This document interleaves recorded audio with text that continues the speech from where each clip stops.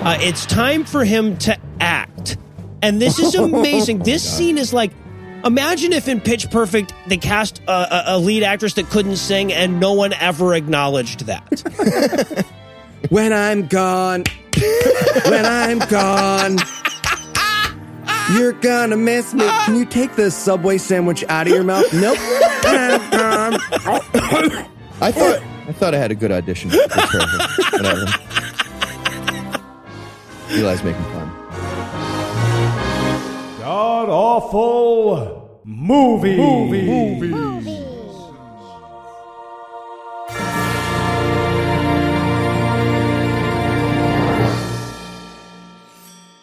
Welcome back to the Gamcast, where each week we sample another selection from Christian cinema because fictional apocalypses seem so quaint now.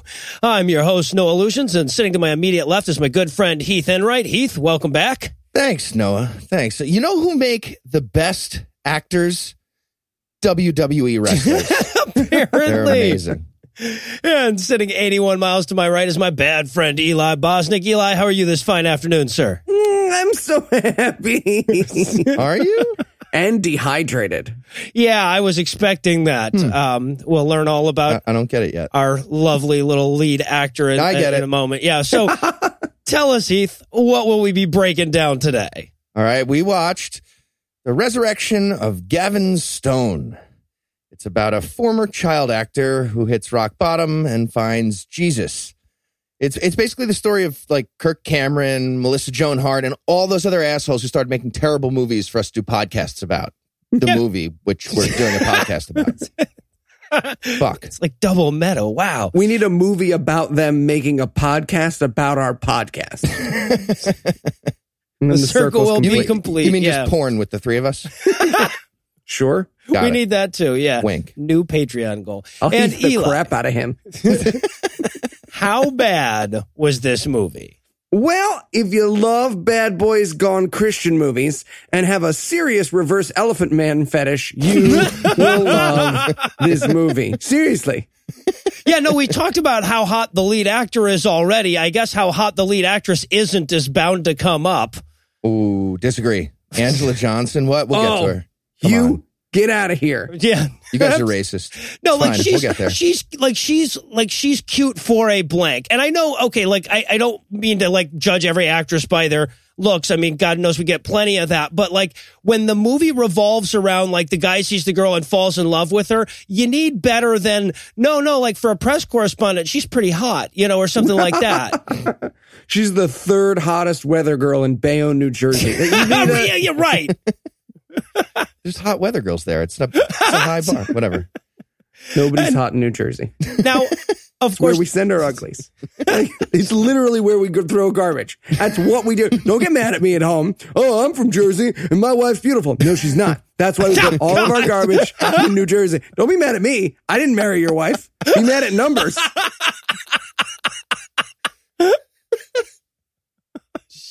Dance back, Jersey. Yeah, right. Eli Bosnick.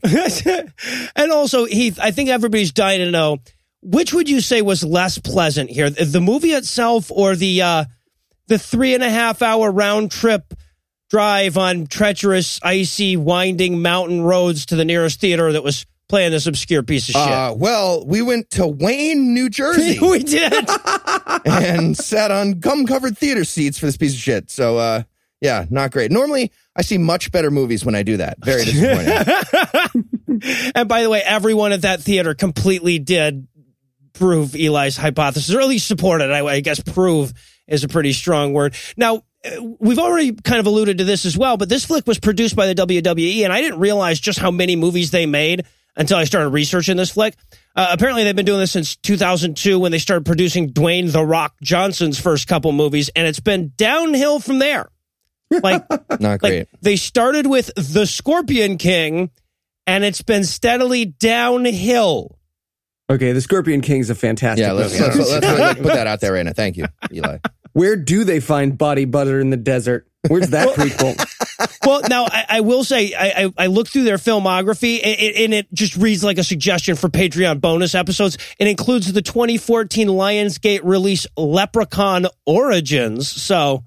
We may not have seen the last of our WWE films anyway. Yeah, I thought I'd throw that out there. And now, is there anything you guys want to nominate this one for being the best at being the worst at? Yes. I'm going to say best worst. I wish Gavin Stone was more like Corey Haim. Oh, yeah. Because we'd be done right now. Can I go with best worst balance between love interests? We hinted this already, but this movie is the Anna Nicole Smith of imbalances, but reverse. Look, we always make fun of the fact that like David A.R. White and his wife look like an unbelievable couple, but this makes them look like Mary Tyler Moore. It makes no sense. He is Agents of S.H.I.E.L.D. handsome, and she looks like this, starring in this movie and kissing him at the end was her Make-A-Wish. I'm just saying. She looks like she should be doing a poorly thought out half a sketch on Mad TV. She should. Wait. She should be doing that. So, yeah, I was going to go with best worst court-ordered Christianity. Right, I mean, because this is a trope we've actually seen in a number of movies. I can't believe they draw attention to the fact that this happens. But, like, we see a lot of movies where people are, like, sentenced to love Jesus for being bad and doing community service at churches. But usually the church is, like, you know, this little rundown church that really needs the help. It's not a goddamn Vegas strip mall with its own fucking coffee place in it and every other damn thing. Yeah, I feel like if you want to draw attention to the fact that people are being assigned to do community service at your church, you don't show them a mega church with a chocolate fountain in the lobby. Right. You want some of that? We don't pay taxes on it. It's just, we let it run all night and it spoils, and in the morning we take it and we throw it in the garbage, because if we gave it to poor people, they'd come back. You want some of that? You're white. You can have some. Smear on your face. Put on a little play. It's a safe place here. Go for it. I did want some of that. Well, obviously, Heath and I wouldn't have driven 100 miles each way if we weren't really excited about talking about this movie. So we'll pause only for the shortest of moments, and when we come back, we'll break down all the superfluous character action that is the resurrection of Gavin Stone. Hey, buddy. Hey. Hey, guys. What's up? Nothing. What you doing? Why are you guys talking like that? I'm not. Last time you guys did this, you made me take a bath. I don't like this. I don't know. Made. All right. Well, what do you want? It's about your mattress. Oh, Squishy?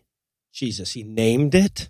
No way. I've had Squishy since high school. Nothing is changing there. Yeah, we can tell that you've had him since. Good old times on Squish. Heath, look, I got this great Casper mattress just for you, right? See? Okay, nice try, but you're just going to trap me in that box and bathe me again. I know what's going to happen. Mattresses don't come in boxes. They're all giant and stuff. Not a Casper mattress. Casper mattress is delivered to your door in a how'd they do that sized box for exactly that reason. It's like a magic trick. I don't know. I'm kind of used to Squishy here. The Casper is an obsessively engineered mattress at a shockingly fair price. Designed, developed, and assembled in the USA, it combines supportive memory foam to create an award-winning sleep service with just the right sink and just the right bounce. And with over 20,000 reviews and an average of 4.8 stars, it's quickly becoming the internet's favorite mattress. Okay, hold Squish out of here. Finally. Oh man, what is that? I had orange juice in 1995. And if you want to try Casper for 100 nights risk-free in your own home, go to Casper.com, godawful, and use the code godawful. If you don't love it, they'll pick it up and refund you everything. Plus, they've got free shipping and returns to the U.S. and Canada. Get $50 towards any mattress purchase by visiting Casper.com/godawful and using the code godawful. Terms and conditions apply. Is this a meatball? Meaty! Found him. All right, Brett, this is the big scene where you audition for Jesus, so we're going to need you to really act for this one. Yeah, you'll have to act the heck out of this scene. Yeah. Yeah, I meant to ask you guys about that. It says in the script, act super actory in brackets here, and I honestly don't know what that means. Well, dude, I told you actory wasn't a word. We'll have to we get that, I guess. So what I mean by that is just act gooder. Also not a word. I think it's a... Still not sure I follow, but I'll give it a shot. All right, great.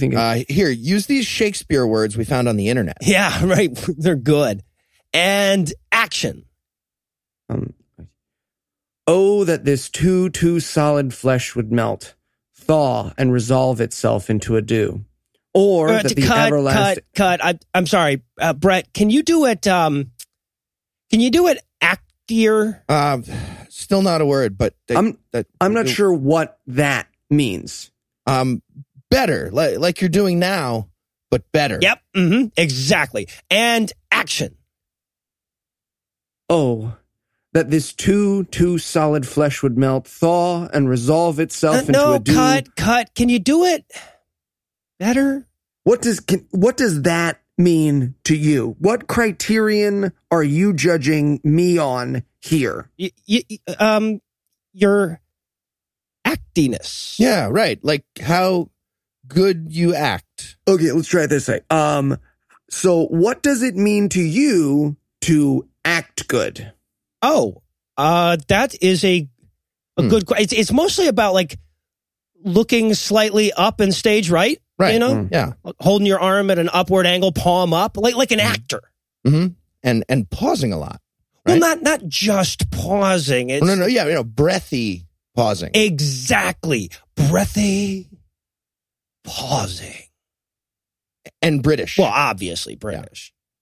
You could be the next Sorbo, they said. You don't need And action.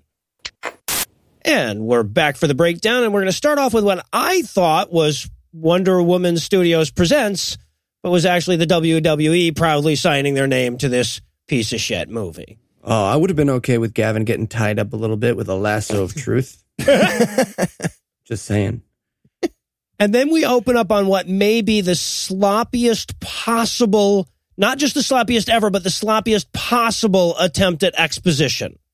Yeah, it's like, welcome back to Exposition Tonight. We're talking all about our protagonist. Yeah, right. Here's those things Sid Field told us to write about Gavin ahead of time. Yeah, right. So who is the main character? Yeah, right. So through this ham-fisted bullshit, we learn that our main character is named Gavin Stone, and he was a child star, but then his mom died. Probably an atheist now. Yeah, his mom died, so he divorced his dad. We never find out what the connection between those two events is, so I assume, because it's never answered in the movie, that Janitor killed Gavin Stone's mom, and that's why they don't get along. That's my little fan fiction for this, is that he watch this movie as Janitor murdered the mom, and they just don't talk about it. She was just like, meh. Scrubs was the peak of your career, and he was like, and apparently dead mom and divorce with dad led to a life of rehab and drugs, and that's all you need to know about that. So it's time for the next scene, which starts with the character literally saying who he is to the main character, right? The opening line is, Gavin, I'm your manager. That's me. I'm the manager. We don't do this enough. Yeah, and I love to. Okay, so here's how we get into this scene, right? It says, this is like a where is this child actor now sequence that we're watching. And she ends with, so where is he now? And then we cut to the sign for Mason County Sheriff's Office. And that is as close to humor as we will ever get. Mm-hmm. That and a few awkward Christians who, like, Christians seem meta-aware that they damage men to the point of unsociability. But other than that, yeah, that's the only humor we get. Yeah. That, and sometimes we ruin people's personalities with our cult. Yeah, this is the best intentional humor we ever get. Like, this guy trying to act later is definitely the best humor we get. But yeah, so Gavin has been picked up by the sheriff's office here in Mason County for some kind of rager he threw where he trashed a hotel room. And because Christians don't know how drugs and parties work, they had to come up with something to like really say major rager, and they came up with a catapult. A catapult? A catapult for people? Wait, I wasn't sure if it was for people or not, but it may be for the drugs. Like, what do you think they were picturing? Just like, all right, debaucherous party of a child, lots of crack rocks? Yeah, crack boulders. And then in unison, the writers are like, catapult! Medieval siege weapons, that's what they have at parties. Remember that time of the Tijuana hookers and the trebuchet? What the fuck are you talking about? I wanted it to pan over to a very sad and offended knight who was just like, you ruined my castle. No, I want prison time. That whole wall was taken down. Norsemen could just walk the fuck in. We weren't worried when we saw they were birds. We didn't expect them to split into 3. I wanted to cut to this scene actually happening at the hotel, and like the manager walks in, like, what the fuck is oh, no, I'm next. Whee! No, we don't see it. All right, so now we should probably talk about this main character. I'm sure Eli's dying too. This is Brett Dalton, who you'll recognize as the voice of Michael in the video game Until Dawn. That is the second thing on his known for IMDb thing before this movie. He was also Handsome McHandsome in Agents of S.H.I.E.L.D. Oh, was he? He's also starred in several of my sex dreams, which is also listed on his IMDb because I keep submitting it and the security isn't strong enough. Yeah, and so what we're learning here, of course, is that his manager just can't help him this time. He's been in trouble too many times. He has to do community service at a church. That's right. He's been sentenced to Christianity. I mean, like, how would they feel if, like, this movie started off with, yeah, you're going to have to work in this mosque? Like, don't they get, I don't see how they, yeah. Oh, and he's also been court ordered to reconnect with his grumpy, estranged father, I guess, too. I didn't realize that they could do that. Just be like, and the law also says make up with your dad. And his response to has to work in a church is church like God. And I wrote in my notes, no, church like church's chicken. I wanted the rest of the movie for him to just be like, no, we're not the ones with the biscuits. Popeye. So, okay, so then, like, we get him. I wrote in my notes driving around a crappy little town, but he's not driving. He's sitting in the back seat while his lawyer drives him around. Andrew never drives us anywhere. Right? Oh, bullshit. He will now. Didn't know that I was wanted him so deal. badly to be like, want to watch Doc McStuffins? And she like lowers the DVD player. Can't open this juice.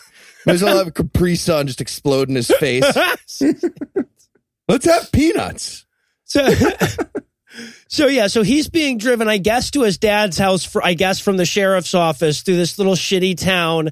And we're getting like the shitty town montage. And during this time, he wants to get a job on it with the director from the show he was on when he was a child star or whatever. This guy's got a new show coming out. Is he calling this guy over and over again, or is he practicing his phone call before he makes it? I couldn't tell. He's practicing his voicemails like me texting Noah and just like, hey, winky face, stupid. He's not going to like that. If you give him the information quickly, he'll answer. All right. Hey, what time are we recording? I already told you. Okay. Answer something fun. Like, oh, that's on me, bro. I've never called him bro. What should I'm going to fire Heath. You should workshop these with me before you send them. If you ever answered, it's the same result. It's alone in my apartment with my dog. How do you think he'll like this? Funny how on the show we pretend I'm an asshole. That's funny. So the important thing that we learn is the same way that we pretend that Heath's a rapist is funny. That's just funny jokes. Anyway, so the important thing we learn here is that this town is impossibly shitty and no one who has any self-worth would want to live there, but several of them would have to because the economy's in, a bit of a slump. Anyway, yeah, so now we get the scene where he reconnects with dear old dad, and all you need to, dad's character bio was just the word folksy. Janitor, I am so disappointed. This is Janitor from Scrubs. I am so disappointed in you. Did the middle really do that badly? What kind of trouble are you in, Janitor? Because the moment he walks in, he goes, what kind of trouble? And I went, what kind of trouble are you in, Janitor, that you're making a Christian movie? Invest a little bit, man. See, now, I never watched Scrubs, so I just had him down as Neil Flynn, who you'll recognize as Samson from Nigel and Oscar versus the Sasquatch. I was not as familiar with his filmography, I guess. Super depressing, though. Cliff Clavin, Harry the Hat, now Dr. Jan I. Tor. It's very sad. I wanted Gavin to get stabbed with a knife wrench and the movie's over, but it doesn't happen. And then, of course, his second question after, are you in trouble, is, Are you clean? But delivered like a molesty stepdad? Not. Right. And Gavin's answer is so suspicious. It's like, are you clean? 2, 3, 4. Yes. Yeah. And like a bag of Coke and a catapult fall out of his pocket. Like, yeah. And the bag falls onto the catapult, which gets shot, bounces off, and goes up his nose. He says, well, now not. But before you startled me, I was. That was unlikely in my defense. We need to do a catapult drug party. Oh, shit. How fun Reason would that Con, be? April 21st. Who's bringing the catapult? Shit. We're bringing the drugs is what I'm saying. So, I don't think that's what you're legally saying. Let's make an ad for that in the middle of the show. You can buy drugs from us at Reason Con. Now, do we want to shoot ourselves at the drugs or the drugs at ourselves or both? I feel like we could do either one. Oh, nice. I like the idea that we would just meet in the middle. Like a big Velcro wall with drugs all over it we fire ourselves at? I don't know. Oh. Super fun, right? Yeah. That's the new Reason Con. We're not doing This the is show. not. This is We're not. just doing the Velcro wall jump thing. This message has not been approved by ReasonCon. So Gavin needs a place to stay, and Dad says yes, but he has to do it all folksy because it's Dad, Dad. So he takes him up to his old room, which apparently Dad hasn't changed since he was 6. This is the room of a 6-year-old. Yes, it is. It's very, very strange. And they don't acknowledge it either. Like, he's like, yeah, well, I said I was going to build your mom a house, and that's a promise I didn't keep to her. But he didn't go like, and I also promised I would always keep you a child, a tiny, tiny child. I also want to point out that there's the most terrible, thing, because this movie's pretty well made, but the only badly made thing about this point in the movie is the terrible Photoshop family photo. Oh. I don't know what they had left in the budget, what went terribly awry. They spent $6 and an intern on this who's just like, so cut, paste, and those are the faces. And they were like, you nailed it. We're going to show it for 2 seconds. Who will notice? Yeah, and also we learn here that Dad, when Dad finds out that he has to do his community service in a church, Dad's like, I ain't no Jesus lover. That's part of my character. Yeah. Something that will never resolve. He just he enjoys the church play, but he never actually becomes religious. I was very pleased with that. Well, I think the message is, we can't really blame Gavin for being a junkie because his dad's an atheist with no source of absolute morality. So. Exactly. So now we head to the church. And again, I have to emphasize, this is not small, impoverished church that needs help from the state, as though any of them need help from the state. But no, this is the Biltmore estate of churches. It's enormous. Giant. It is so upsettingly huge and filled with nice things. There's just there's gold letters on walls. There's just room. There's a cafeteria. We get an in-cut of, why does a church have a cafeteria? Your church has expanded its overreach if you have a goddamn cafeteria. Oh, there's a school where children's budding curiosity can be squelched there and everything. Yeah. Creflo Dollar might as well land the Death Star as they show up in the backyard. Very Hey, upsetting. everybody, I don't pay no taxes. Oh, God, no, it was just disgusting. And again, the movie says, no, yeah, this church requires government subsidized labor. Obviously, they don't have a lot of money. And then they try to drive this home again, right? Because he wanders along some guy fixing the electricity, and he's like, hey, where's the pastor's office? And it turns out that is the pastor, but he has to, do his own electricity because that's what pastors do. What? And if you own a mega church, you are not equipped to fix the goddamn water heater or whatever it is he's working on. And by the way, this actor is not fixing anything. Like, he's leaning behind a thing and banging on it, the back of it with a wrench, but he's not fixing anything. No. But a mega church doesn't have one boiler. Right. Exactly. Well, right. By the way, that should be a new bingo square, is just waving tools in the vicinity of the thing you're supposed to be fixing. Yeah. Right. But there's no way this megachurch can't afford an electrician. These guys have Tony Stark fixing their wires. Yes. Bullshit. Yes, exactly. They have a fucking full-time guy that's their fucking fixing shit guy at the very least. But now this is where we can try to get some more great humor, right? Because he used to be a star, but he isn't anymore. So at first, when the pastor sees him and he thinks he's just the electrician, he says, "Hey, you're Gavin Stone, aren't you?" And he's like, "Oh, come on, let's do a selfie. Let's do it quick." And he's like, "No, I don't recognize you as a celebrity. I'm the pastor, and I saw your loser criminal picture on the thing that the state sent me when they ordered you to be my butler." Which included a mugshot, apparently. And there's this one moment he goes, "Hey, Father," and the guy stops him. He's like, "Call me Pastor or Alan." I wanted him to be like, "Father's my father." Fuck, I was in trouble like right away. I couldn't get out of that. Pastor's fine. I'm not a father, no matter what that bitch says. I also love too that he goes. He has this whole bit about where he goes, "Well, I've been a pastor for 20 years, Gavin. Nothing shocks me." Yeah, you'd be amazed what I get people to believe. Yeah, I wanted him to say, "Nothing shocks me. We fuck kids."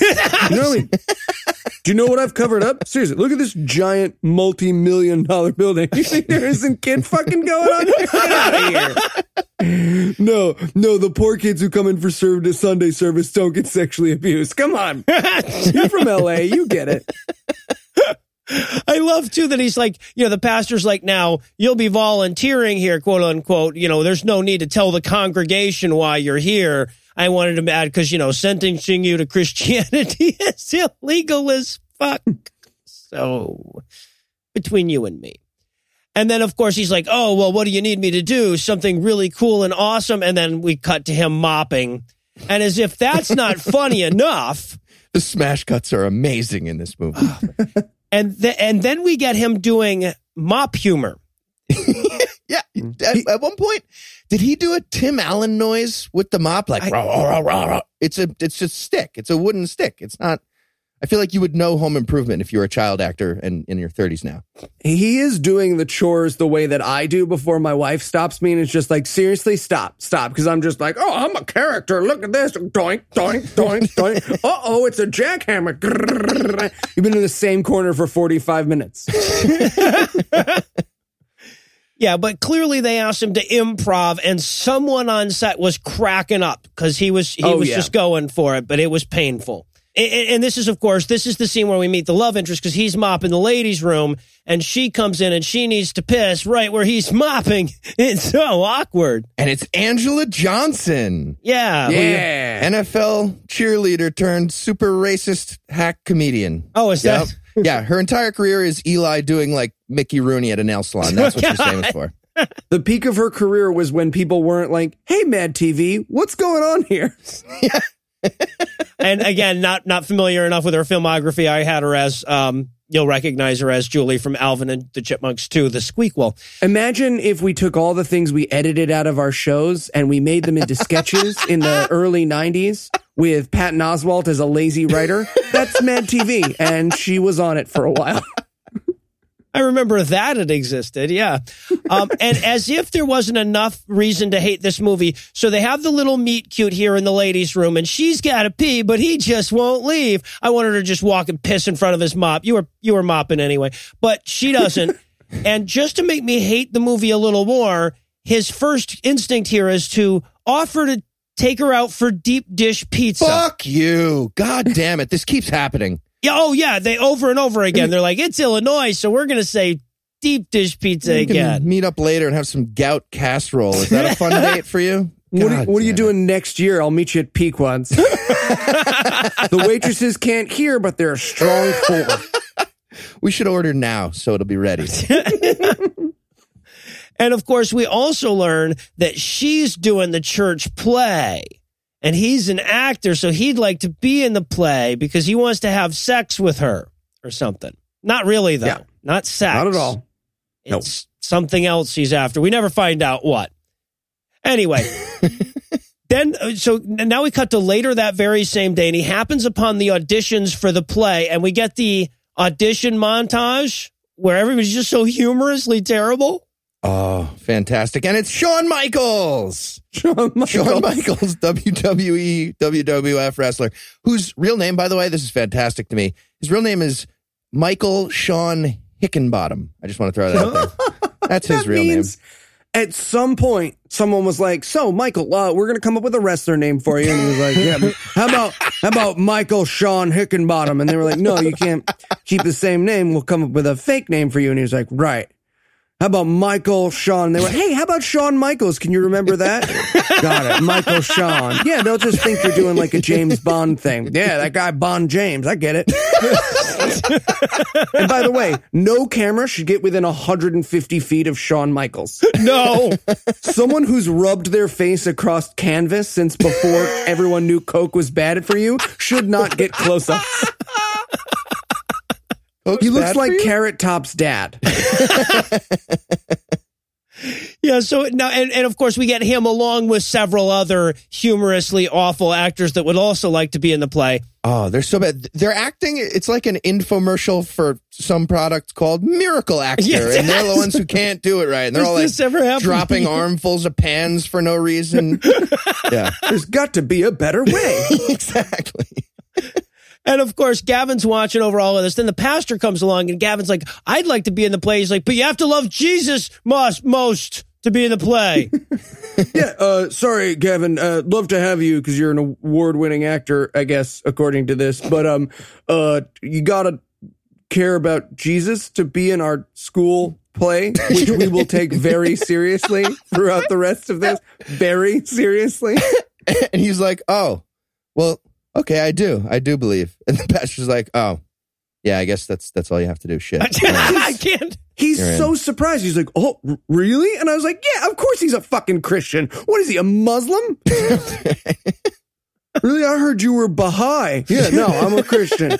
I'm the casual religion of everyone in this country except the Jews. Yeah, well, right, but the movie plays it, of course, as he's lying and pretending he's a Christian. He doesn't actually.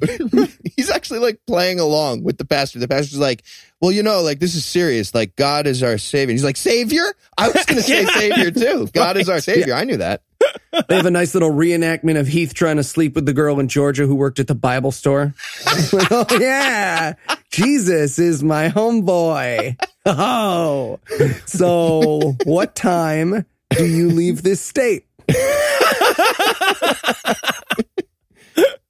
Yeah, but of course the pastor believes him because they'll just believe any old shit. It's kind of their thing.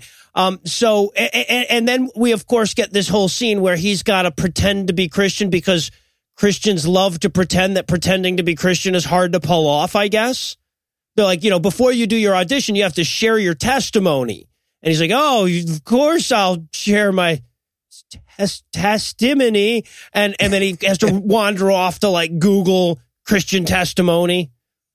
And again, because this movie is entirely unself-aware, he nails it with all the stupid Christians in the room because of how easy it is to fake being a Christian. He's like, the only man who could ever reach me was the son of a preacher man. And they were like, good enough, brother. This is about a lack of education. You can't do this wrong. Yeah, you just tell a story about a fun weekend and then pretend you regret it now. That's apparently all you have to do for testimony. Right. Apologizing to your wife and Christian testimony. Same thing. And once he's got them all convinced by, quoting song titles and stuff, because that's really funny, I guess, it's time for him to act. And this is amazing. This scene is like, imagine if in Pitch Perfect they cast a lead actress that couldn't sing and no one ever acknowledged that. When I'm gone, you're gonna miss me. Can you take the Subway sandwich out of your mouth? Nope. I thought I had a good audition. Whatever. Eli's making fun. And just to make sure that you hated everything about this movie from top to bottom, left to right, he's gonna do a little Hamlet for him. Oh, Hamlet, really? Mm-hmm. And it's interesting. They chose really obscure Hamlet. They chose, that this too solid flesh would melt, which isn't like, look, if you're doing Hamlet, okay, maybe you do To Be or Not to Be, and everyone's like, oh, I get it. That's acting for dummies. And then if you're like, oh no, we're extra special, you do Man Delights Not Me. But this too solid flesh would melt is like a weird plot exposition monologue. So it's just a very strange choice. It's like him doing the monologue right before Ophelia walks, where he's just like, yeah, so the other day I'm eating this sandwich and it was delicious. It's like The Rock doing both sides of the dialogue from Bring It On. We have to go to nationals. But isn't this like, damn, do I wish I was dead? Like that, I feel like maybe the writer was crying out for help here. Isn't that sort of the... Yeah, I think this actor was really taking a look at old cast photos from Agents of S.H.I.E.L.D. before he did this. Yeah. It's going to be an extra in the Avengers. And it works way too well. He's obviously not a good actor, but this is like the good actor. He's like the guy who used miracle actor now. And like, right. Might as well end the monologue with like, said it and forget. And everybody comes in at the end and forget it. They love it.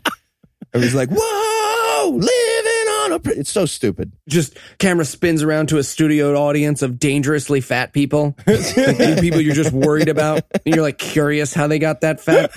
Oh, well, this is a creepy group of dudes. They couldn't clearly more want Gavin's penis inside of them, every single dude in this church. Every person in this movie at all times. Yeah. And podcast. So he's acting super actily, so they all applaud for him. I honestly expected them to bring in a stunt actor for this guy at this point. It would have been like in Back to the Future when they obviously couldn't get him to sing. So that would have been this is the first time I've ever seen a movie where that would have been appropriate. And then of course, later that very same night, love interest, who they haven't named yet, eventually she'll be Kelly, but love interest is talking with the pastor about who Gavin really is, i.e. a catapult drug user. And the pastor's like, yeah, we should let him in the play because the movie wants us to believe that was good acting. And her response is, he's too cocky. We should take him down a peg by denying him access to our church play. Right. Really? Really? You think that's what's going to really bring him down to earth? Is like, sorry, Gavin, you're just not good enough. I was on TV. Yeah, well, can't be in our church play. So maybe we have higher standards. But of course, and then black women be like, oh, girl. Okay, Angelina. So, yeah, by the way, this is where we learn that Angela Johnson is the pastor's daughter, which is genetically impossible. They are different Unlikely, race. Like, just hire a Latino actor to play the dad then if you want Angela Johnson. There's no amount of Latina DNA her mom could have to balance out Pastor Whitey McWhiteface. So, challenge accepted. I'm going to need some Latino DNA. 1 second, I have an address for you.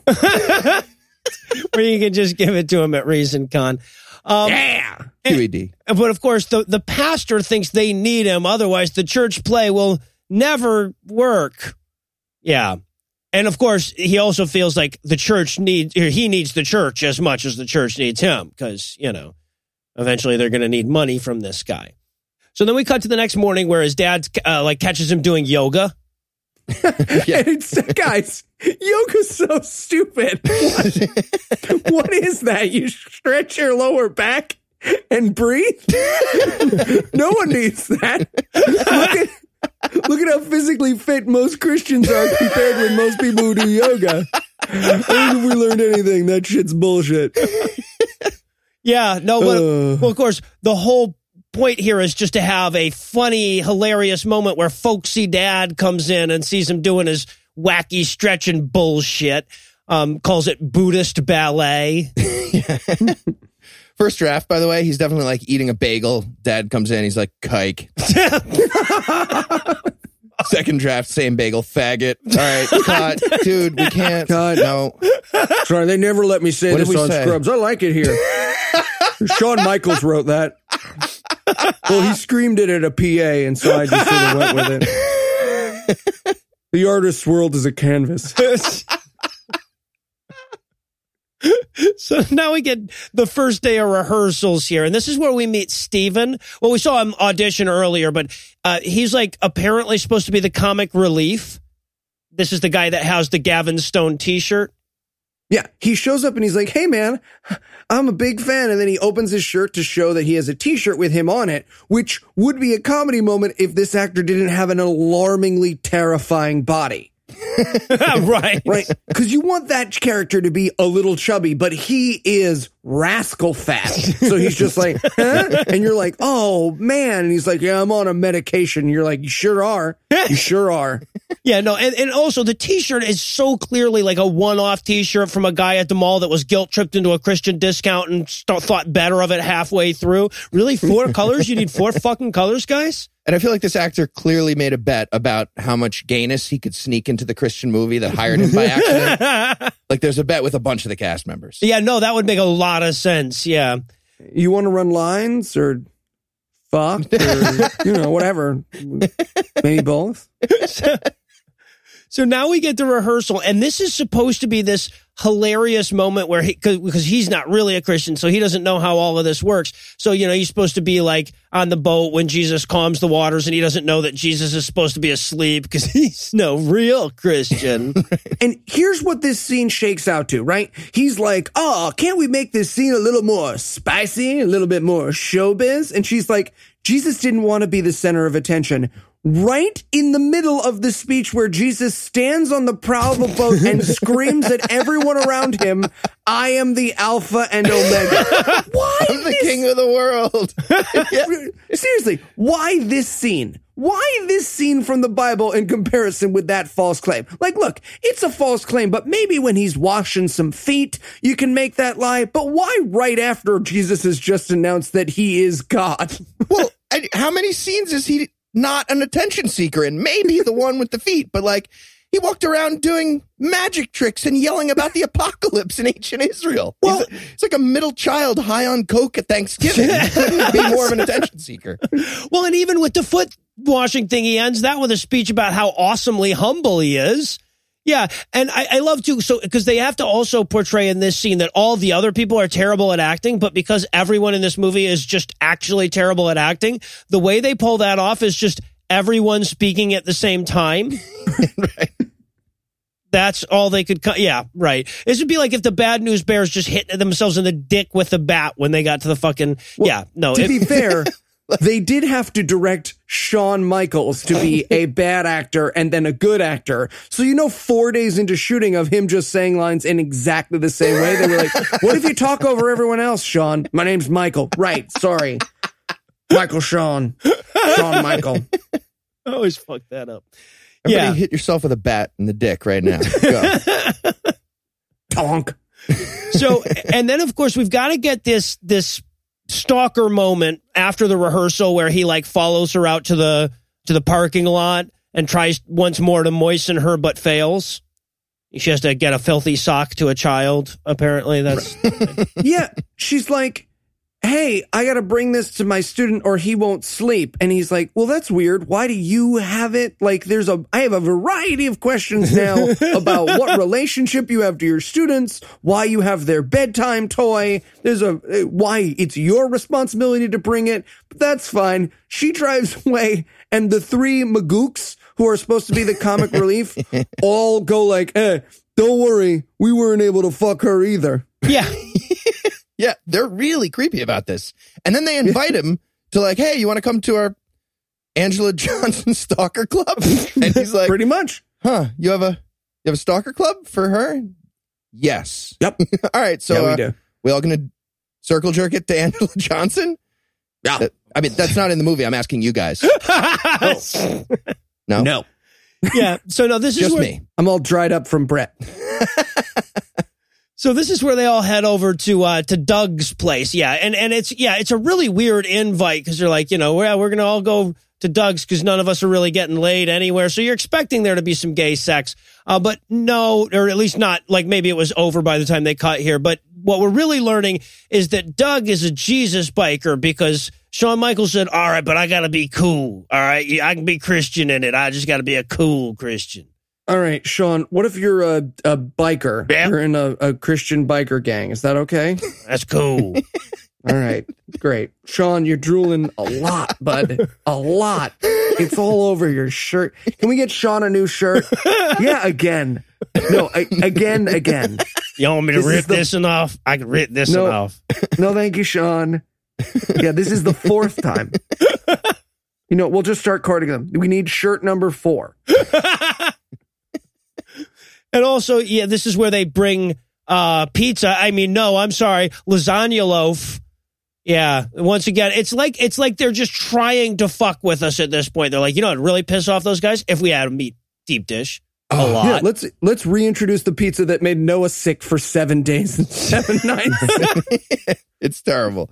And they used the phrase "crush this pizza," which bothered the fuck. Like, I was ready for them to. If they called it za, I was going to walk out of the theater and get a $500 Uber home. It was the worst. Yeah, and of course, the humor in this scene comes from the fact that they want him to say grace, but he doesn't know how to say thanks for food, God. So he accidentally does the Braveheart speech. Yeah, like you didn't have any more Hamlet memorized for the next grace? All right. And sorry, I just want to reiterate how revolting this pizza was. You actually get to see a close-up of him biting it at one point. It's fucking... it looks like somebody fucked the pizza on its period. It looks awful. Ugh. And this is also where they introduce us to the term PK. They said they're talking about how they'd all love to fuck Kelly, but they just can't because she's a PK. And he's like, PK? Like pastor's kid. Oh, fuck you. I'm so angry. It stands for parkour. We all know it stands for parkour. Well, I was really surprised because PK in like the sub and dom community means being into stabbing people and being stabbed. So when someone was like, she's PK, I was like, I like where this movie's going. Wait, why does that? Why would they? I feel like they should have a very clear thing for stabbing and getting stabbed. I told you not to come to that swingers club and try to impress people with your parkour, and I don't want to talk about it on the air. What does PK stand for? Their penis knife? What does that mean? It's peakalism. There's actually a term for it. It's like pink and pink pankerism something. But PK is the short for it. I think that's not the real name. All right, so and I think Eli knows it and pretended he didn't. And no, there's a thing. So now we get, because Gavin's on a mission now. So the next scene is like him Googling how to fuck a Christian girl. And I love this bullshit notion of Christian girls being so chaste. And it's like, no, you, the writer, you just don't get laid, right? Like she's pretending she's fucking some other dude. This is the Eli version of how chaste everyone at NYU was. Yeah. No, I'm telling you, school with great morals. Nobody would fuck me. Yes. But they were all really, really willing to be my friend. And that's important. Probably because I wanted to stab him. The pieces are coming together. So, and of course, now we get him dressed all churchy and stuff, which is just like an asshole. It looks like an asshole. Like a serial killer. Yeah, no, yeah, Or like a serial good killer. Christian. Same outfit. That's good for you guys. And also, like, this actor is too attractive to try and, like, make into comedy. So they were just like, we combed his hair to the side. He's an Adonis. How's that feel? I'm balancing my popcorn bucket on my stomach as I'm watching this movie, and you want me to laugh because he's wearing khakis? Fuck you, movie.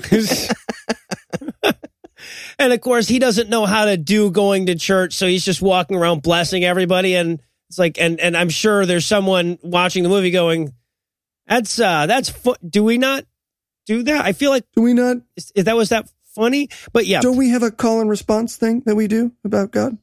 I feel like we have a row your boat with Jesus that we do pretty consistently. Don't know how to laugh here. So he goes in for the service and he finds all his loser friends that he was hanging out with the night before. And he's whispering at first because he didn't realize churches rock so hard. Oh my God. And they have a band of divorced dads to prove it. Yes. It's fucking amazing. He's like, oh, we're in church. And they go, and they turn to the stage and it's just like the discount version of the Newsboys being like, oh, Jesus, every day. 3 doors down. It could have been 3 doors down. We have no evidence that wasn't 3 doors down. Right.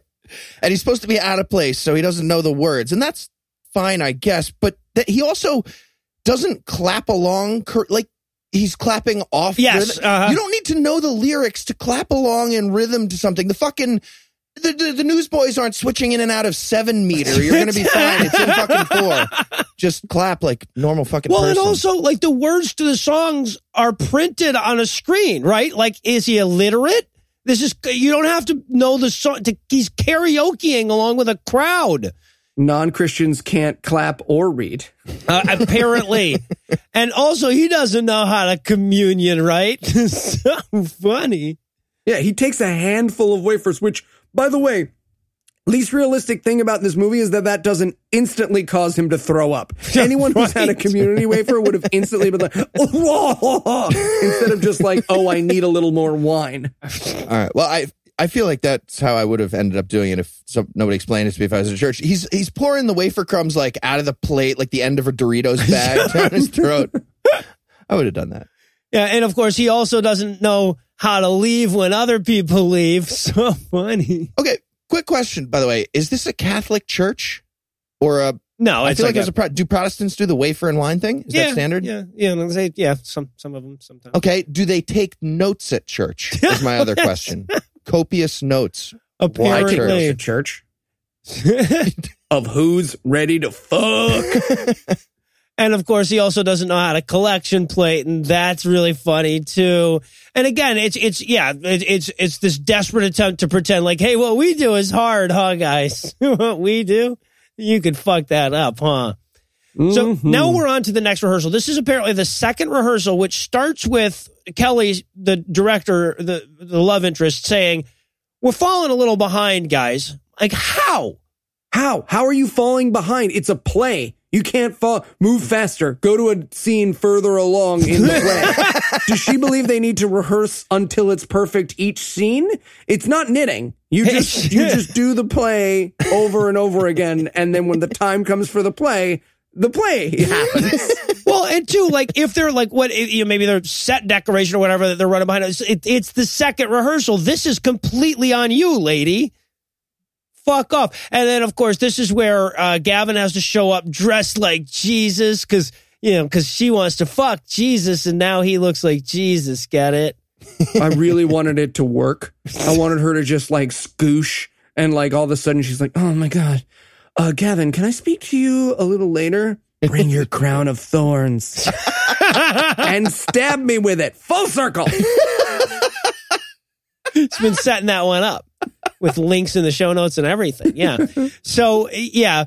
And of course, his co-stars are all concerned that they won't be able to keep up with his incredible acting skills. So he takes them aside to teach them all how to act. And clearly the people writing these lines and delivering them don't know enough about how to act to know what one would say or do here. No, he does a improv exercise for children where you sing row, row, row your boat together, which is not supposed to teach you not to speak over each other. It's supposed to teach you to speak more quickly and not pause between your lines. Then he says the word Meisner, which is an acting technique, but they never address again. Is that how the Meisner technique works? Is that how the Meisner technique works? Is that how the Meisner technique works, Eli? Oh, you won major brownie points with an acting nerd who listens to this. Someone right now is just like, oh, he's so trolled. Most of our performance is natural talent and luck. No, you can learn how to be a better actor and a painter too. You can learn all those things. Well, you hear about all the people who went to painting school and became great. Absolutely. Meryl Streep is amazing at row, row, row your boat. That's what I heard. French major. And then Kelly shows up at the end of this scene to be angry and remind everybody that she's a bitch that's never going to have sex with him or something. But it gets us out of the goddamn scene. And again, like, at the very least, shouldn't her character be likable? She walks in and she's like, hey, glad you knuckle fuckers are having fun. Get back to it. So then we cut to later that day or another day or something, whatever. And she's on the phone bitching about money problems. Bingo. And just then her assistant or stagehand runs out to the hallway and says, you got to see the wacky shenanigans that Gavin's up to now. They'll be hilarious in the next scene. And his idea is that when he like dies at the end of the play, he wants to ascend to heaven on like a body crane. Yeah. Like in Jesus Christ Superstar. And it was really good. It was actually really cool when they did that. Yeah. So he rigs himself up with the pulleys and she's like, no, we're not. Can we not? Seriously. And then they have a little accident. He almost pulls an Owen Hart and like starts falling down and everything. But Shawn Michaels dives in for the rescue catch. And I just thought this was a weird idea. The WWE owns this movie. Right? Like, probably best if you don't remind us about killing that guy with bad pulleys in 1999. I don't know. I feel like that was probably really cathartic for Shawn Michaels. Like, he was like, I caught you. I caught you, bro. You're safe. Now you get to die 10 years later than you would. The Hart Foundation will continue. Oh, God. So, but Kelly doesn't like this pulley idea. So she has to stop him. And she's like, look, I know you're talented and charming, but this is still act 2. It's just barely that. So it'll still be bitchy to you. Don't do that. And again, she doubles down on the Jesus wasn't about spectacle. And I'm like, have you read your fucking book? Yeah.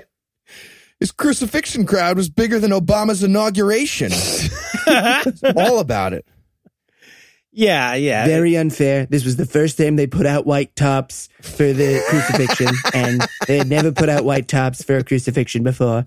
And everyone was really scared because of the Bowling Green massacre, so nobody wanted to go there. Very unfair. So Gavin heads home so he can bond with his dad over basketball for a little bit. I just want to say, Dad is terrible at having a sober son. Like constantly offering him beers in these scenes. Yeah, you might as well tease his alcoholic son with just the tip of the beer a little bit. It's terrible. He literally doesn't know what to do. He's like, you want a beer? And he's like, oh, no, I'm sober now. And he's like, oh, do you want a beer? I'm sorry. Are we doing Meisner? Miss Zach Brown. Do they do that at AA? You want a beer? Do you want a beer? Do you want a beer? No. It would work. Also, at this point, guys, you can help me out. Who is MJ? Spider-Man's girlfriend is MJ in my world. Who is MJ? Really? Michael Jordan. Are you really asking that? Michael Jordan from Space Jam. Okay. Yes, the guy. Do they call him MJ? I'm supposed to know the letters from everyone who's ever played sports names?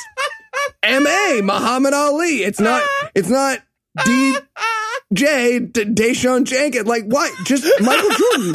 I know who Michael Jordan. I didn't realize we were so aware of Michael Jordan that we could just say the letters M and J and we were instantly, he was brought to Michael Jackson.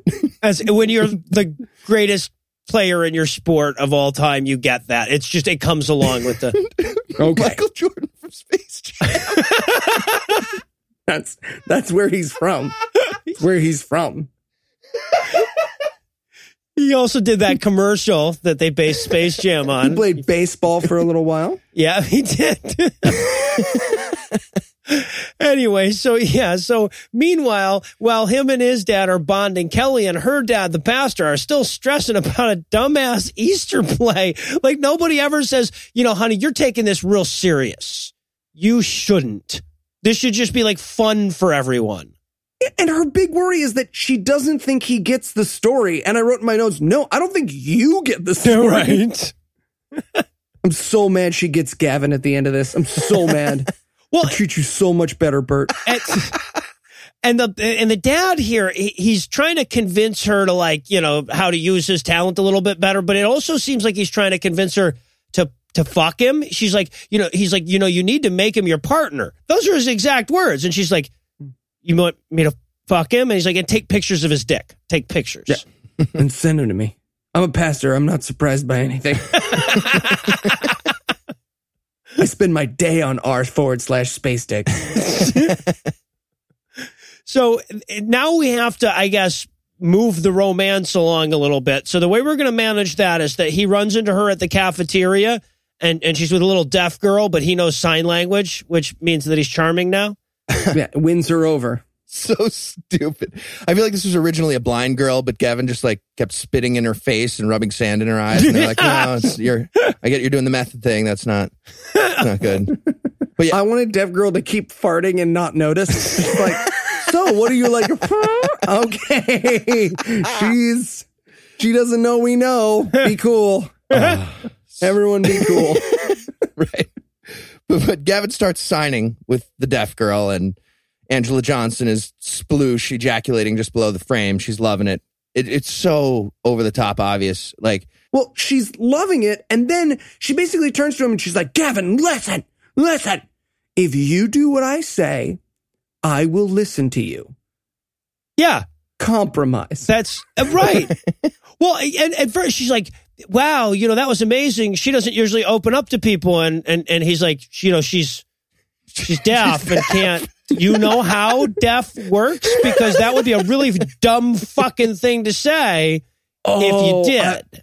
Where's that movie about a girl who just thinks deaf people are shy and just spends it? Come on, you can do it. No, I can't. I literally cannot express myself.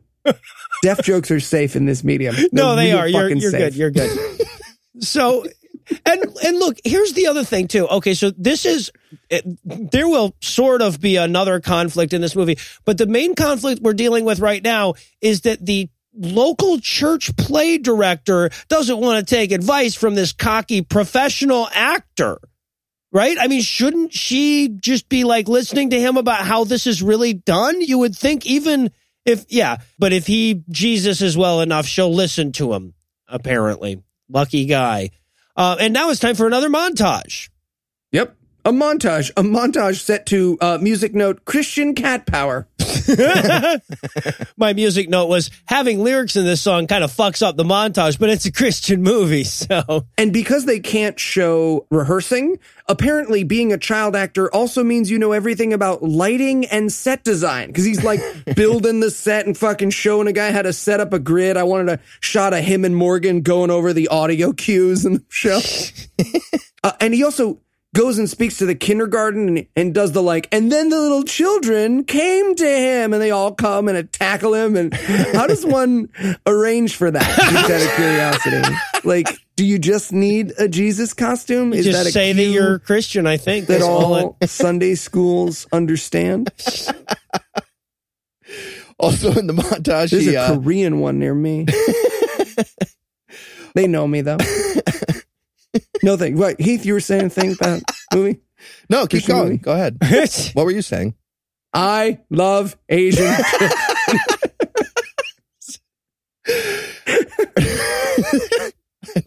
All right, we'll move on.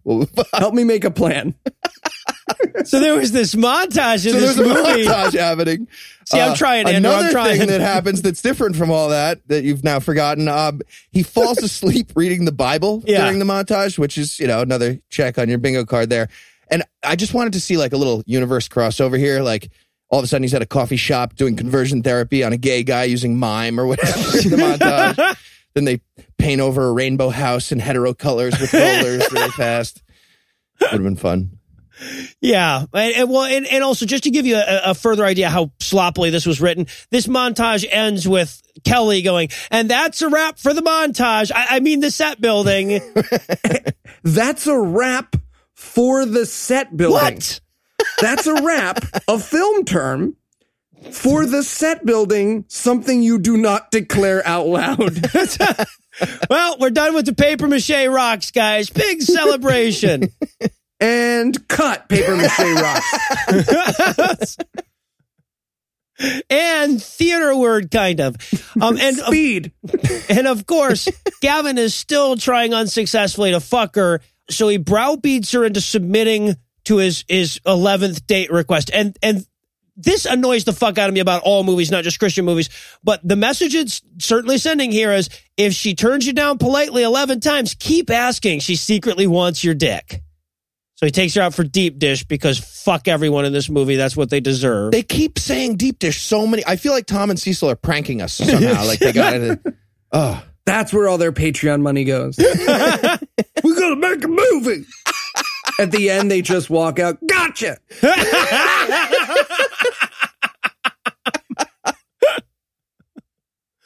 Oh, shit. So so we cut to their, like, obviously the movie can't make us watch something as graphic as them actually eating the deep dish pizza. So we get there after the date walk and talk. And this is really weird because it starts off like, in the middle of her conversation where she's talking about a bad date with a Christian, as if to say, don't worry, we agree that some of us are pretty creepy. Yeah. Also, there's this moment where he's like, so I hear you only have room in your life for one man. And she's like, no, it's not that. And I wrote in my notes, she's gay. Please be gay. Oh my God, please be gay. But no, she was engaged. Yeah, right. No, he's like, yes, Steven said that you don't have sex with men. And she's like, yeah, Steven's a squishy bitch boy, isn't he? What does that tell you? Well, I had a boyfriend who lives in Canada. But yeah, and he gives her like the why no boyfriend question. And I wanted so bad for her just to go, I'm actually not attractive and I'm bitchy. So I don't feel like that really needs to be answered. Not a likable like or fuckable person. Also, I did blackface for years on TV, and it's readily available everywhere. I like her a lot. Here. I like her a lot. You guys are being mean. I feel like, though, they're on this. She's over 21.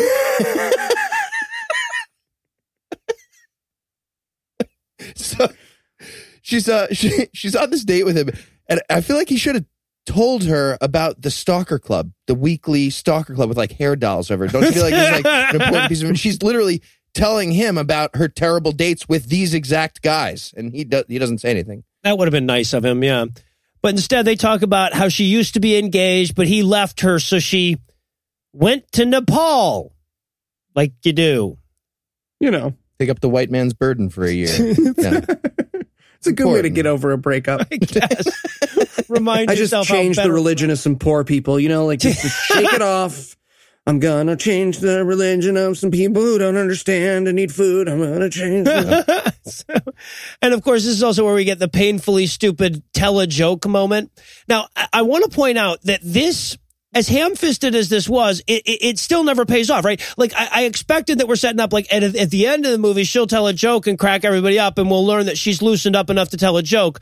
But no, this moment exists for its own sake. Nope, but she utters the famous words of every bitch, male or female, in the world. Okay, fine, I'm intense. If you ever meet someone who calls themselves intense, guess what? That person's a piece of shit. That's what pieces of shit call themselves. I don't feel like you're giving enough breadth to that term. I think a lot of people are pretty intense. And they're busy when you message them gifts on Facebook. So and there's a line in here where she's like, oh, but you know, there's so much pressure on a pastor's daughter. People expect you to conform to Bronze Age gender roles, for example. Because if you're not talking about that, what the fuck pressure could there possibly be on you? Well, you know, your dad is... Nope, no pressure. Sorry, my bad. Yeah, so, and then, of course, they have to show that, like, after the date, he drops her back off at her car. The movie wants to make it very clear, no one fucked anyone. Oh, I thought he dropped her off at the church like she lived there in, like, quarters at that huge mega church. That would have been better than what they're using it for. And she keeps it, they keep her in the tower or whatever. Also, one quick fun detail. In reality, Angela Johnson is married to a Christian hip-hop artist from Group One Crew. Oh, well. I would love to hear his music. No. I listened to a little bit because I'm starting a rivalry with Manuel Reyes of Group One Crew. Let's start a rap battle off with Morgan. We're not going to do it this episode because we didn't have enough time. But we are going to start a rap battle with Group One Crew, and it is going to turn violent. All right. Couple fronts now. We're up against Drake on the Canada front, and I feel like we've already Reyes. got that pretty much covered. Yeah, I feel like we already won against Drake. Yeah. So he gets home. Gavin gets home, and Dad, of course, is up fixing the house and being all folksy or whatever. And this is where we get the whole like, oh, before your mom died, I promised her I would fix this house up, so I'm still doing it. And I'm like, wow, haven't made any appreciable headway in over a decade there, Dad. Ooh, rough. Not buying it. Yeah. I feel like you should do better. I feel like you did a bad job as a dad and a husband. And an actor, really, because you wound up in this piece of and shit. Managing your money after Scrubs. Yeah, right. 9 seasons of the most popular show on TV and put something aside. Now you got to be a bit player, huh? In WWE movies. Is that where we are? Yep, that's where we are. Get a fucking CD. So, and of course, Gavin is asking Dad for, I guess, Christian pussy advice or say it's really fucking weird. This scene, I don't know what they're trying to set up. because clearly the dad's been fucking power tools for the last decade. So why would he have any? I don't even know what they were going for here, but there's an awkward dad-son moment or something. Yes, it is. And not only is it awkward, but he appears to feel like he can't give Gavin advice because he's old. Like, not because he doesn't want to give advice. He's just like, Gavin, I don't know what modern vaginas look like. It's like an iPod. Are they touchscreen now? How does it work? Do you text the clitoris? LOL. Oh, that's now there is good use for augmented reality on an iPhone. You there. texted the alphabet. Yeah. And now we get my favorite scene in the movie, and my by far favorite actor in the movie. This is the scene where Gavin and Kelly are promoting their big Easter play on Christian radio. And I just wrote in my notes, if all else fails, we could just spend the whole episode on this man's appearance. Yes, we could. Jesus, this guy looks the way Tom and Cecil describe themselves. Yeah, no, like there is no stereotypically ugly thing that one could say about a human that would not rightfully apply to this particular human. Oh, he's amazing. Jesus. He looks like Gimli the dwarf ate the gum at Wonka's factory. It's not going well. The Irish had invented sumo, yeah, and then taught walruses to do it. He looks like the king of the fireballs.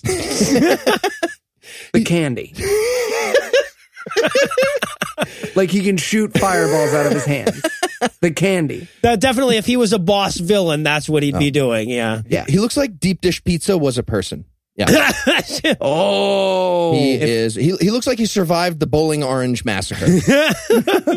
Peppermint Patty was Kevin Spacey's first victim in 7, yeah. And also, as if the guy himself wasn't ugly enough, the shirt he's wearing looks like something you'd wear to announce landing a spacecraft on a comet. Just wanted to reopen that wound, We were all really mad about that. So, and of course, Gavin... Remember when we were mad about that, guys? Oh, I want to be mad about that again. Simpler time. So, yeah, but of course, the key to this scene, other than just introducing us to this wonderful, amazing human being that looks like Shaun White crashed mouth first into a mountain and swallowed, is so that we can learn that Gavin is learning about Jesus and doesn't want to make this play about him, but about the message of Jesus. Now, keep in mind that what we're saying here is Jesus wouldn't want the attention on himself, so make this all about Jesus. Isn't that the argument that we're presenting? That's exactly the argument. And Angela Johnson is squirting once again. She's loving it. She wants his humility right in her butt. Yeah. Doesn't she? And now it's time for more rehearsals. We get the cast the first stone scene. And it's the writing in the sand thing. Like, what was Jesus writing in the sand? So he just draws a swastika and he's like, get out of here, Jews. He cannot handle the fact that we don't know what Jesus wrote in the sand.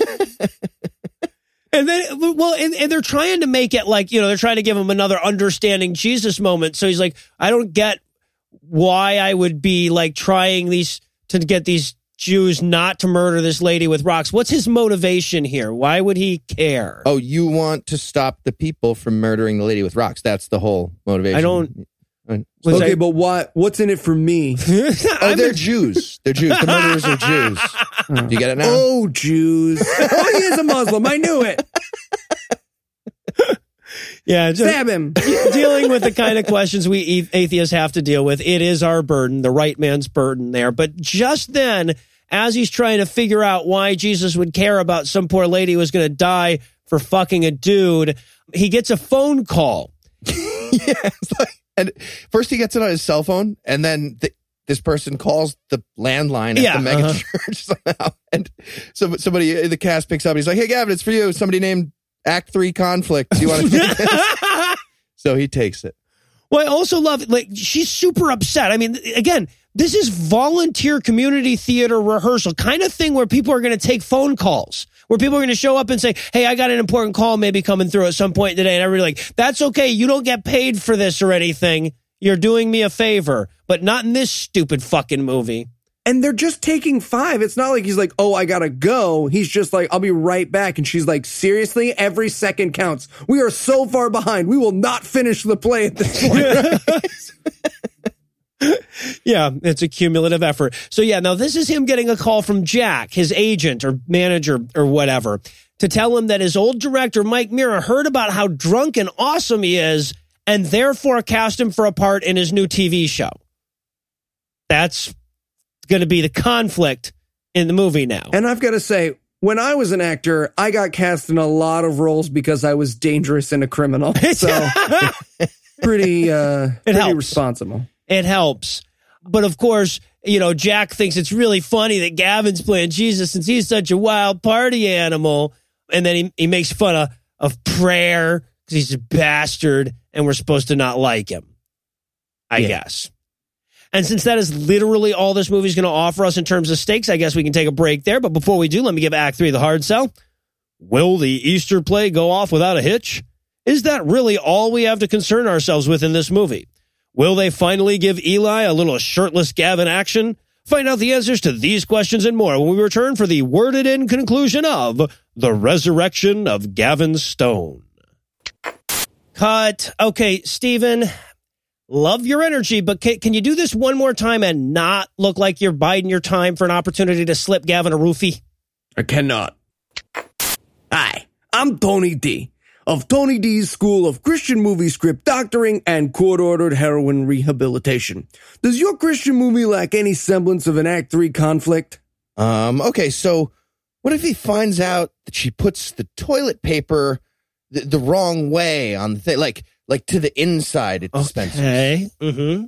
Does the budding romance have less passion than Ben Stein reading a land auction listing? Perhaps we can mutually employ our genitals at some point. Does the very concept of the movie demand you completely rewrite the sources of your religion? Jesus wasn't an attention seeker.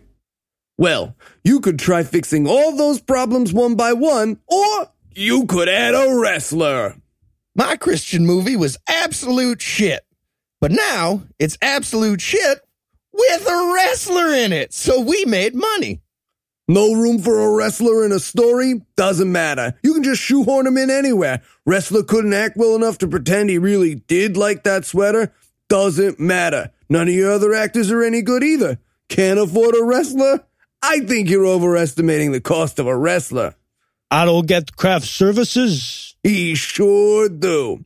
So come on down to Tony D's School of Christian Movie Script Doctoring and Court-Ordered Heroin Rehabilitation today and check out our fine selection of washed-up guys who got too old to dance around in their underwear for a living. But don't wait. This offer can't last long because the steroid abuse kills most of these guys in their 50s. I am not a pug of pegacorn. I'm a guy.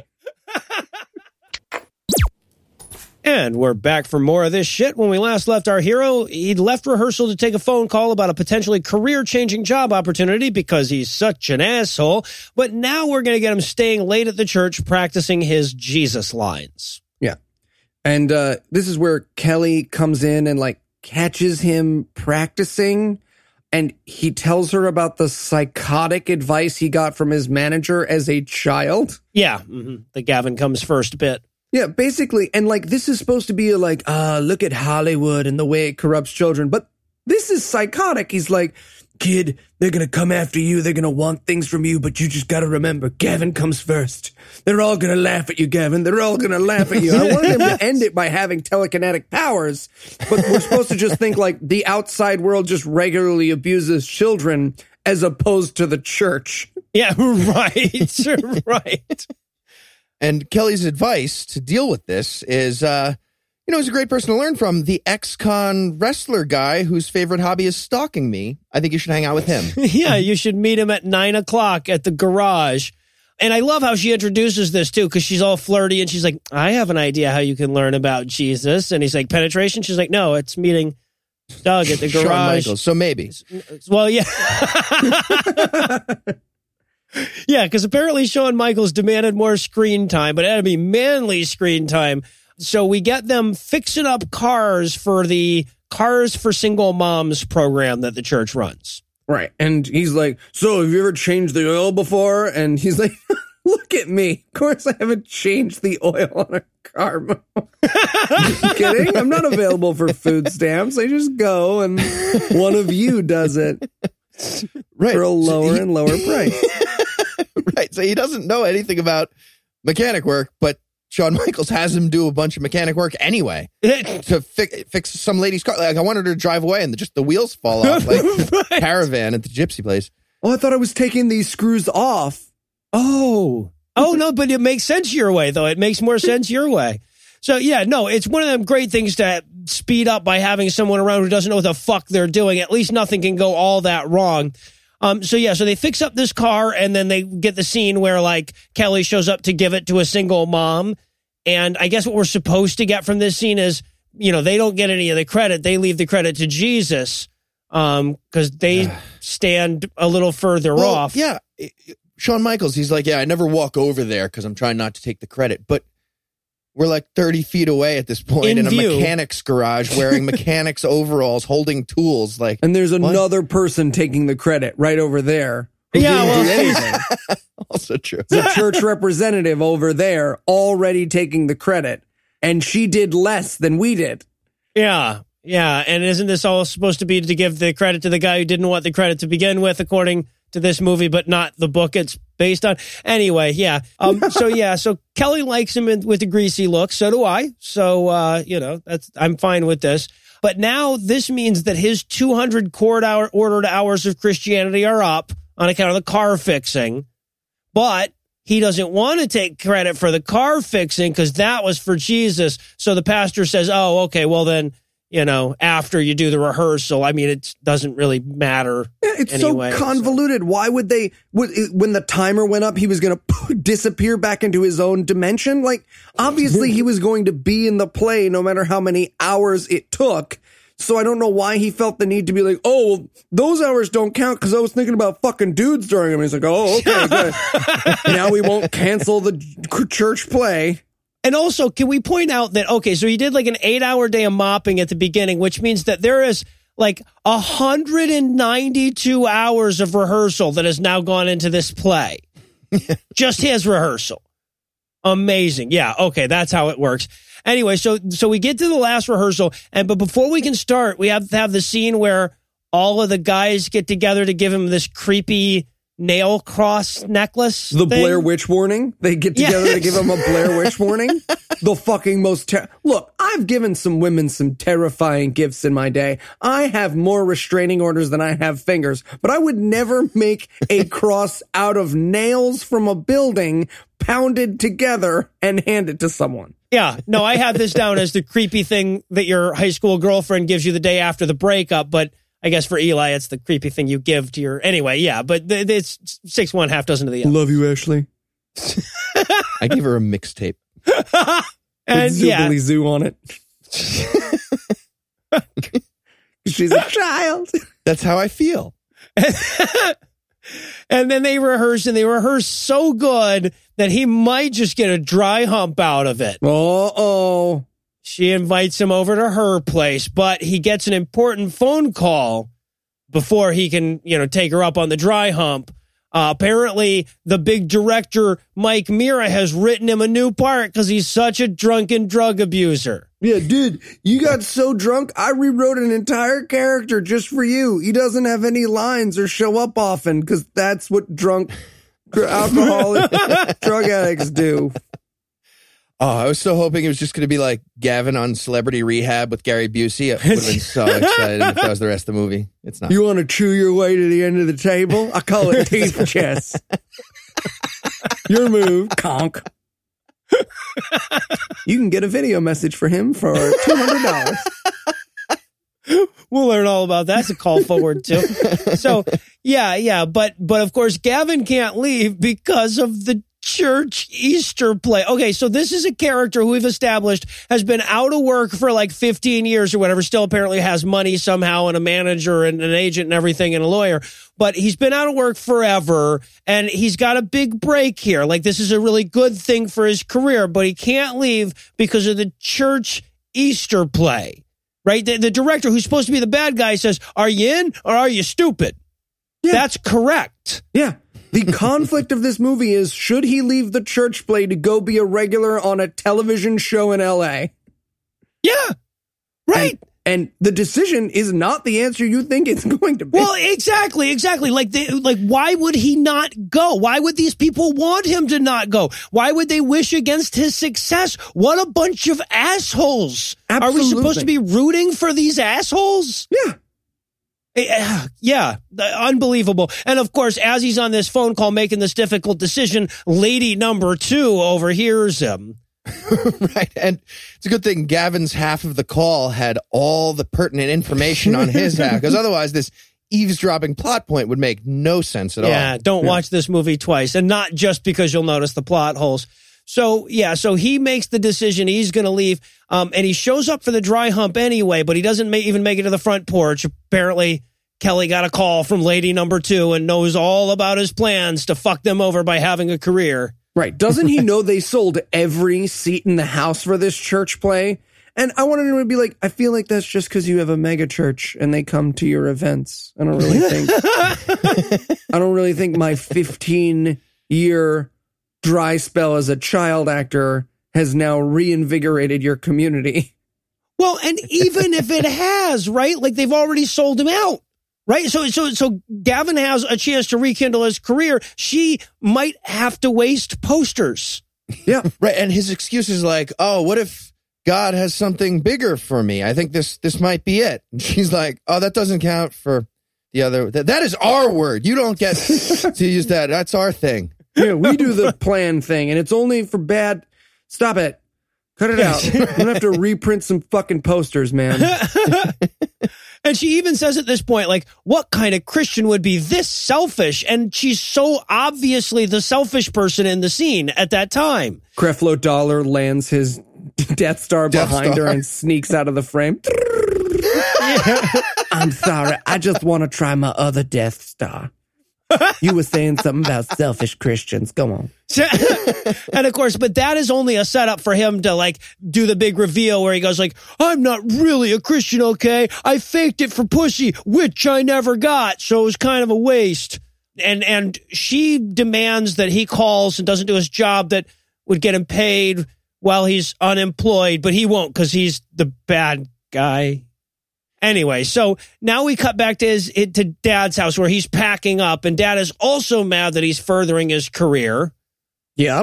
And there's this weird jump the gun moment where he's like, oh, it's weird. Why are you leaving? And he's like, don't you do this to me too? And he's like, actually, I was just really wondering. You could have been going to a hotel or found a place to stay. There are more lines in between this reaction and my initial inquiry. Sam Shepard. So he leaves. He has to stop and look at the church longingly before he goes, you know. But then we have a Gavin in L.A. montage because this movie really needed another montage. Yeah, which accomplishes absolutely nothing. Nothing happens in it. And he's in L.A. That's it. Yeah, he's in L.A. Wanted to be walking around with like an armful of shopping bags all of a sudden, going up and down escalators. No. Although there was this, getting freaked out by remote controlled cars. There was this one moment though where like she reaches for the Bible and then doesn't open it and tosses it aside. I'm like, that is the best Christian movie Bible moment ever. Yeah, no, I know what this shit says. Yeah, and the director comes in and he's trying to make him all like depressed out, and he goes, hey, let's darken the eyes a little bit. Also, I'm loving this depression beard. And I wrote in my notes, is that what this is? Is this a depression beard? If I get happy, will it grow back into my face? I'm just curious because I've had it for years and I thought it was just so I could say mean things to Anita Sarkeesian. But I guess no, it's a joke because he's really depressed because he's sad because he can't be in the Jesus play. Yeah. So now it's time for the shoot, and this is how they build the conflict, right? The director's like, all right, man, your character's at rock bottom, so I put drugs in your alcoholic beverage, and you must now consume those in front of me. And he's like, I can't drink it. I promised I'd never go back to that life. And the guy's like, oh, no problem. This is acting. You don't have to literally drink and do drugs. I just can't. No, we're saying that's fine. You don't have to. We'll just give you some iced tea or something, man. We'll whatever you want. Apple juice. I'm leaving. It feels like you're just inventing this conflict. And it's fine because you can still be in the fuck you. I'm out. And he leaves. Yeah. Yeah, exactly. So stupid. He just can't bring himself to drink the drugs. And then, of course, Mira makes fun of Jesus, and that's it. He walks off the set like a petulant drunk would. That's why you don't be a drunk, right? Because you would do dumb shit like that to your career. Yep. So, also, the director sums it up pretty well. He's like, hey, man, if you walk off a live set, and you can see, like, they do a good job of, like, reproducing a set. There's, like, 50 people on that set just like, don't leave. We all work here, too. Yeah, and right. Our job stops if you can have some iced tea or don't drink it. Maybe you just put your head in your hands and cry. I've got notes that won't ruin this day for me. It's like they got through writing this script and they were like, fuck, we need to add stakes in a rewrite. And this is the best they could do in the 5 minutes they had. It's insane. Yeah. So, and that's it. That's it. Right? We're done with that now because the next scene is him showing back up at the church. Right. And begging for his part, like, as though, like, because they were like, oh, no. But what if she's not sure about taking him back? And I'm like, really? Like, you see, I don't know. Let's see if it's pretty intense here. I'm not sure if we're ready to forgive you for leaving your career to be in this church play, which ends tomorrow. Yeah, right. And does not pay. Yeah, but he's really sorry and he'll do anything, even mop. So, like, this is literally what's happening in the movie now.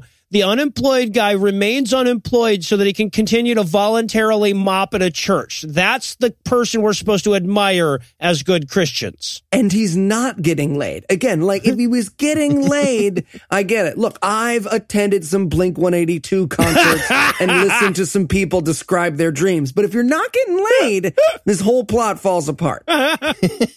And if someone describes their dreams to you and you're not fucking them, you should be fucking that person. You've earned the right. You don't have to hear about anyone's dreams you're not fucking. Wisdom from Eli. And of course, as in every Christian fucking movie, the atheist character just doesn't know how to handle the lack of blood oaths against them for minor slights like this. Really? You guys forgave me for the nothing? We are like that. So now it's time for the you almost get to pee Noah montage. Remember, we had to watch this shit in the theater, although I could have peed in that theater. It was just me and Heath. And this is the montage where they're prepping for the play, where we learn that even unchristian folksy dad has got a ticket. Yeah. And I want to point out at this point, so I was alone in my theater with my wife as well, who immediately took out her phone and played video games at full volume for the entirety of this movie and refused to watch a minute of it. But as they were doing this, she looks up from her phone and turns to me and at full volume goes, what's he going to do for money now? And then goes right back into playing Hungry Shark on her iPhone. The only reaction Anna had to this movie. So, and of course, the house is packed and they're all going to pray together before they, do the play. Oh, and also this is the moment where, like, he has to compliment her dress and how much ankle it shows, I guess. Mm-hmm. Yeah. She's breezy. Breezy is the, yeah.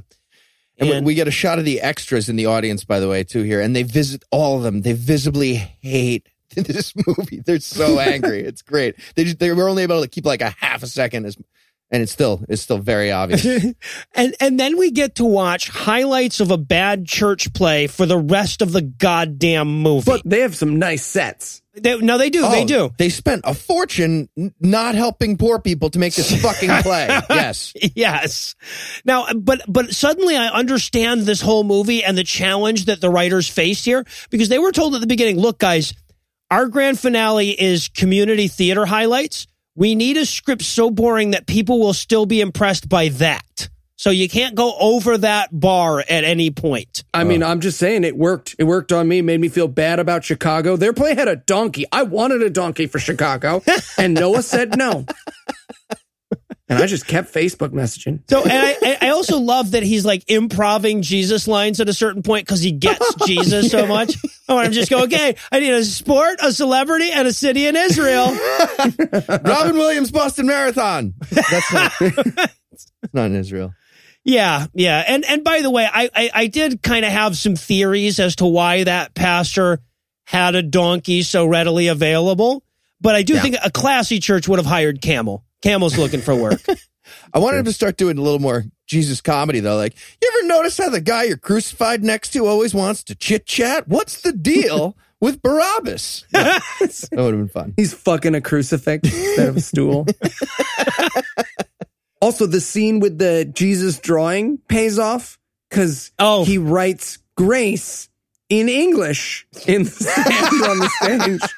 That's what Jesus was writing. We get it now. That paid off. And then we get his crucifixion acting, and no words that we ever say are going to do justice to his crucifixion acting. I really wished this was not a theatrical, like this is like was a something we found on YouTube movie, so we could clip this out for you. We can't legally, I guess. Oh my fucking God. First he has to accept Jesus as his Lord and Savior there live on during the play. He has to kind of turn around and say, Jesus, by the way, if I die before this play's over, take me to heaven. And then he says Father in a way that would embarrass Hayden Christensen. And so bad. And then Jesus dies. Yeah. And also, okay, and just to underscore just how bad this fucking play is, then the pastor comes out and like vamps before Act 3. You know, where he's just going like, the next 3 days were pretty rough on Jesus. Well, we change out the set, so we're going to take a little break while he washes that fake blood off and then get back to the play. You don't have to show me that. Yes, they disagree. Strong disagree. Get to watch them wash blood off this actor. Show us that, but they don't have to show us the fact that the top 4 things I want to watch happen. 3 of them are washing blood off this actor. And the first one is putting the blood there in the first place. I kind of knew that was coming. With stabbing. Oh, you beat me to it. And now, I guess, and then, you know, Jesus walks out of the thing because the play has to end. Okay, is he supposed to walk? He walks out from behind the, like, lashed down stone door that he's supposed to be with his corpse in there, right? Is he supposed to do that? I thought he was supposed to be It depends on which gospel you're reading. It's almost like they're all bullshit. Yeah, Huh. no, it's part of the cobbled together where you try to force all the gospels into one actual cohesive gospel. That tends to be the ending they prefer. But yeah, no, everybody's real happy with the play. Also, I love that they shows that like his own father is the last person to get up on the standing ovation. He's like, "Fuck, we're standing. Damn it." Yeah. Right. He does the weird Orson Welles clap, just like the weird, like, where you're punching your own hand. It was very, whatever that actor was going for. It was like Steve Martin at the beginning of The Jerk when they're doing the music. Can't really do it right. So, yeah, and now I can't pee yet because apparently we have to wrap things up with him and Kelly flirting some more. And I just wrote in my notes, are they going to fuck? Then why are we looking at them? At this point, honestly, I say that about a lot of people. Yeah, not just Christian movies. It's just weddings, funerals, sometimes out loud. Anna's family's mad at me. And now he's gonna stay Christian now because the play was so good. And they end with a little humor. He's like, maybe we could do a sequel. Yeah. And it's his ideas. A few of them were, you know, we got Matthew, Mark, Luke, John. So like 4 sequels that are just slightly different versions of the same plot. And he wants to make like plays of all of them Run, separately. Lola, run kind of thing. Yeah, exactly. Hey, I'd watch the Matthew version. Nobody fuck anybody. I was thinking he could go with like, we could base it in Palmyra, New York. You know, maybe get Morgan to do some sound effects. Anyway, yeah, this was fucking stupid. My comment to Heath right after we were walking out of the movie is like, I feel like the technology exists to make an online Christian movie script generator that could have done at least as good as this movie. Oh, yeah. Feed this into that Google AI that makes all the pictures that are only fun to look at when you're high. You definitely get this movie. A Mad Lib would have done a better job than this movie. All right, so according to IMDb, the budget for this piece of shit was about $2 million. $2 million were spent bringing this monstrosity into existence. And partially thanks to us, it made that back in its opening week. So I want to sum up tonight by asking you the dumbest way you could possibly spend $2 million that would still be less dumb than using it to make this movie. I'm going to say donate to help out the victims in Bowling Green. How dare you? Too good. Well, I made a little discovery this week of celebvm.com, which allows you to buy a personal message from a variety of actors. So let me break this down for you. With $2 million, you could get 50,000 personal video greetings from Kevin Sorbo, real thing, 40,000 from Dean Cain, or, and this is my favorite, 6,666 personal video greetings from Gary Busey. Just saying, my birthday is in September. This is the most depressing website I've ever found. There are snuff sites on the deep web. I stand by my statement. Wait, so Gary Busey's like 8 times more expensive than Kevin Sorbo? Yeah, I mean, they got to use a lens that can capture his teeth. Yeah. Amazing. Oh, I hope we just got them some business. And well, that does it for our review of the resurrection of Gavin Stone. That's not going to do it for the episode just yet, because we still need to give you a reason not to lock the nuclear bunker up until next week. So Eli, tell us, what's on deck? The fight within. Sportsing! MMA sportsing. We've done some wrestling. We've done some baseball, some basketball, and we're covering the full gamut. This is our first MMA, UFC fighty fight Christian movie. I'm very excited. Yeah. What does MMA stand for in weird sex stuff? Man, Asian.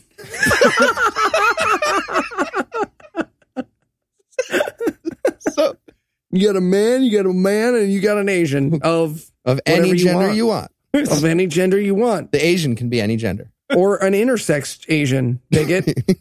So with that to look forward to, we're going to bring episode 77 to a merciful close. Once again, a huge thanks to all the Patreon donors that help make the show go. If you'd like to count yourself among their ranks, you can make a per episode donation at patreon.com/godawful and thereby earn early access to every episode. You can also help us out a ton by leaving us a 5-star review on iTunes and by sharing the show on all your various social media platforms. And if you enjoyed this show, be sure to check out our sibling shows, The Scathing Atheist and The Skeptocrat, available on iTunes, Stitcher, and wherever host podcasts live. Also, if you donate to the show, you'll find out why the fuck Keith is laughing so much. You'll never know otherwise. If you have questions, comments, or cinematic suggestions, you can email godawfulmovies@gmail.com. The theme song for this episode was written and performed by Ryan Slotnick of Evil Giraffes on Mars. All other music was written and performed by Morgan Clark. Both were used with permission. If you like what you hear more by following the links on the show notes for this episode. Thanks again for giving us a chunk of your life this week. For Heath Enright and Eli Bosnick, I'm Noah Lucians, promising to work hard to earn another chunk next week. Until then, we'll leave you with the Breakfast Club close. Recessive Eugene, the radio host, walked past an open window and died of melanoma. Dad died of renal failure later that very same night. Eli stole all the cut footage of them rinsing Gavin off and will be having private viewings in his room at RecentCon. Bring lube and an intersex Asian.